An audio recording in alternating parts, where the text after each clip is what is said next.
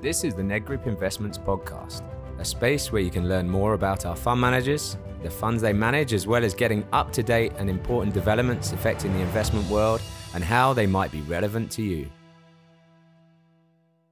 Today we've been joined by Dave Ford, founder and CIO of Ford Asset Management. He's also been the portfolio manager on the Ned Group Investment Stable Fund since inception in 2007. Thank you for joining us today, Dave. Hello, Rob.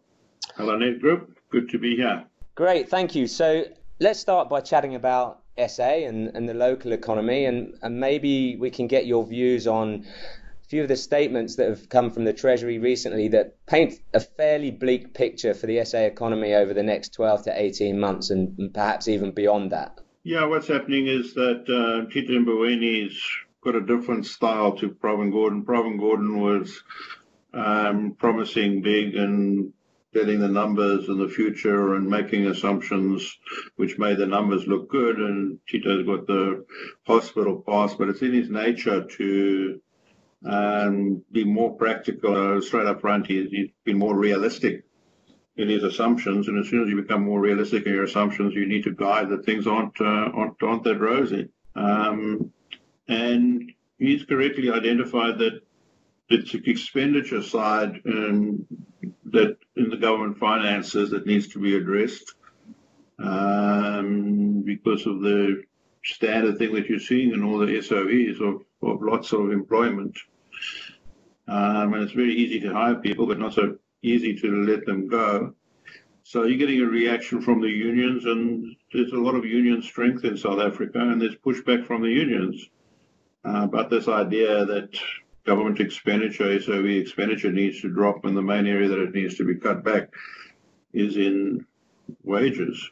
And it's part of what the finance ministry's problem is for the economy. As they're trying to reduce the overspending, they need to increase taxes, which will be bad for the economy, and or cut government expenditure, which will also be bad for the economy. So we've had about 25 years of tailwinds from increasing employment and increasing wages faster than inflation in municipalities, government, SOEs.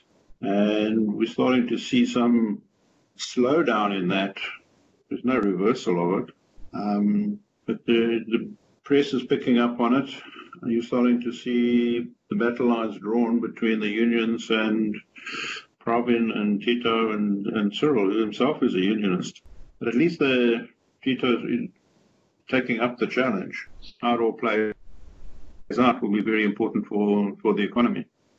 So it sounds like you think this will be helpful going forwards.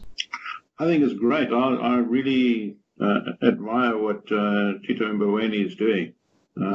So I think that's helpful. But whether the unions get the upper hand or whether government enforces lower spending remains to be seen. And we're seeing the SAA strike. And SAA is as big a problem as Eskom. 56 billion rand has been paid from government coffers into SAA over the last 25 years. And it continues. Do you think it will go down the road of privatization? Well, the unions won't allow the privatization will lead to less jobs. So privatization will be good, but it's just a way of getting the private sector to do what the government needs to do. And let's cut wasteful expenditure. Is it actually an attractive business at the end of the day? A lot of airlines have had trouble, not just SAA. So it takes quite skillful management to manage an airline. And you can't do it when you're in an empowerment company and you feel the need to employ people and keep people employed. And the picture that's been painted for the SA economy, and there's a lot of talk around Moody's downgrade, potential downgrade. I think there's more of an expectation of a downgrade next year. What's your view on that? Good or bad for SA in general? I think Moody's is out of step. We're going to see an S&P move to watch and then downgrade, and that may even happen before Moody's. So you could get the situation where Moody's is a gap of at least 2 away from S&P. it's more likely that Moody's will downgrade at some stage in the future, but they've managed to delay that downgrade for some time. I'm not quite sure why. But Moody's is often behind the curve, but I think it's moot point. The downgrade is irrelevant because the markets have decided and they're pricing our debt to junk already. So we've moved past that, Rob. And what about the wall of money that people talk about if the country goes out of the WIGB? Well, some of that's already hedged, and it's only in forced areas where they would need to get out of. There's other buyers for that money. I don't think it will be in event. I think by the time the Moody's downgrades, there'll be more buyers than sellers. And our bonds are very attractive in the world. At 10% with a 4% inflation rate. You can't get 6% real anywhere else in the world. Most places are naught or less. So I take the view that it's already in there. Yes, the government's going to have to borrow a lot more, but the borrowings will be supplied by internal and external sources.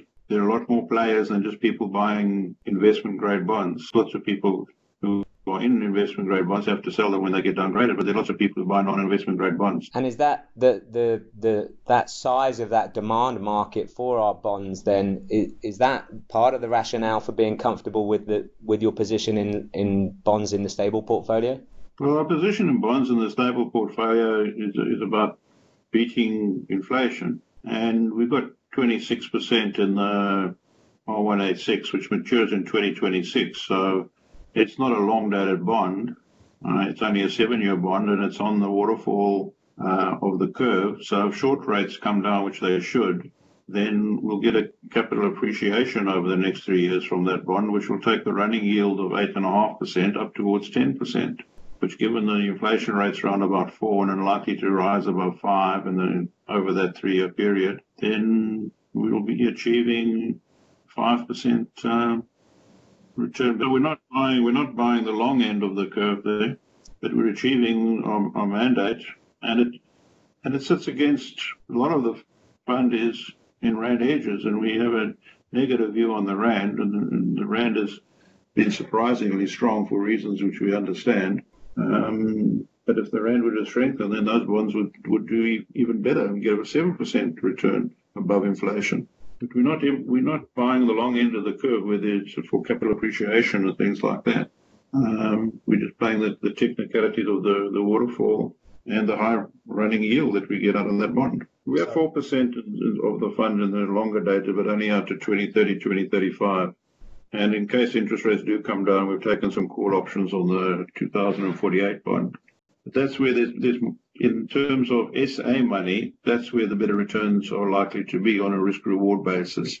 You mentioned there in an earlier statement that short end of the curve is likely to come down. Is that your view on interest rates? Absolutely. Wherever you go in the world, when the economy turns down, the currency weakens and the interest rates come down. Our Reserve Bank has been holding up interest rates, which has been great for inflation, but not very good for the economy, because the economy is in a bit of trouble. You keep interest rates up, then it ensures that the economy goes into recession. And that's the problem in SA at the moment. Interest rates are way too high for what's happening in the economy, and that's ensuring that the economy is weak. So sooner or later, they're going to cut the short rates, and they should have done it a year ago already.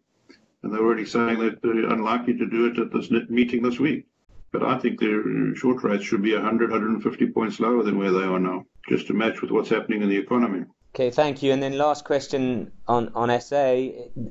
Are there any areas of attraction in the SA equity market at the moment? Well, generally, the equity market's priced up because the world, with low interest rates, and you've got high interest rates in SA, the prospect for earnings aren't as good, but there are pockets of value. We bought some Spur at 22 Rand, quite a lot of them, and for the value fund, we bought some Aspen, which we believe will be at the bottom price for that stock. And then 2 or 3 other mid-cap stocks that we're nibbling at, accumulating, because they're getting into value range, and we expect the earnings to do better than the economy and do better than earnings than inflation going forward. So we're starting to see pockets of opportunity and value appear. But the market as a whole, which is up about 7% this year, is still quite expensive. compared with the expectation of earnings growth. Okay, well, Dave, thanks very much for joining us today, and thank you for the performance in 2019 and over the 10 years since the inception of the Stable Fund. Keep up the good work. Appreciate that. We continue to get CPI plus 4++. That would be great. I believe we're well placed to do that the way it's structured the portfolio at the moment. So thank you for your support. Nedgroup Collective Investments is an authorised collective investment scheme manager in terms of the Collective Investment Schemes Control Act. Nedgroup Investments does not provide advice on financial products and will only give you factual information. For further details on our funds and to view our terms and conditions, please visit nedgroupinvestments.co.za.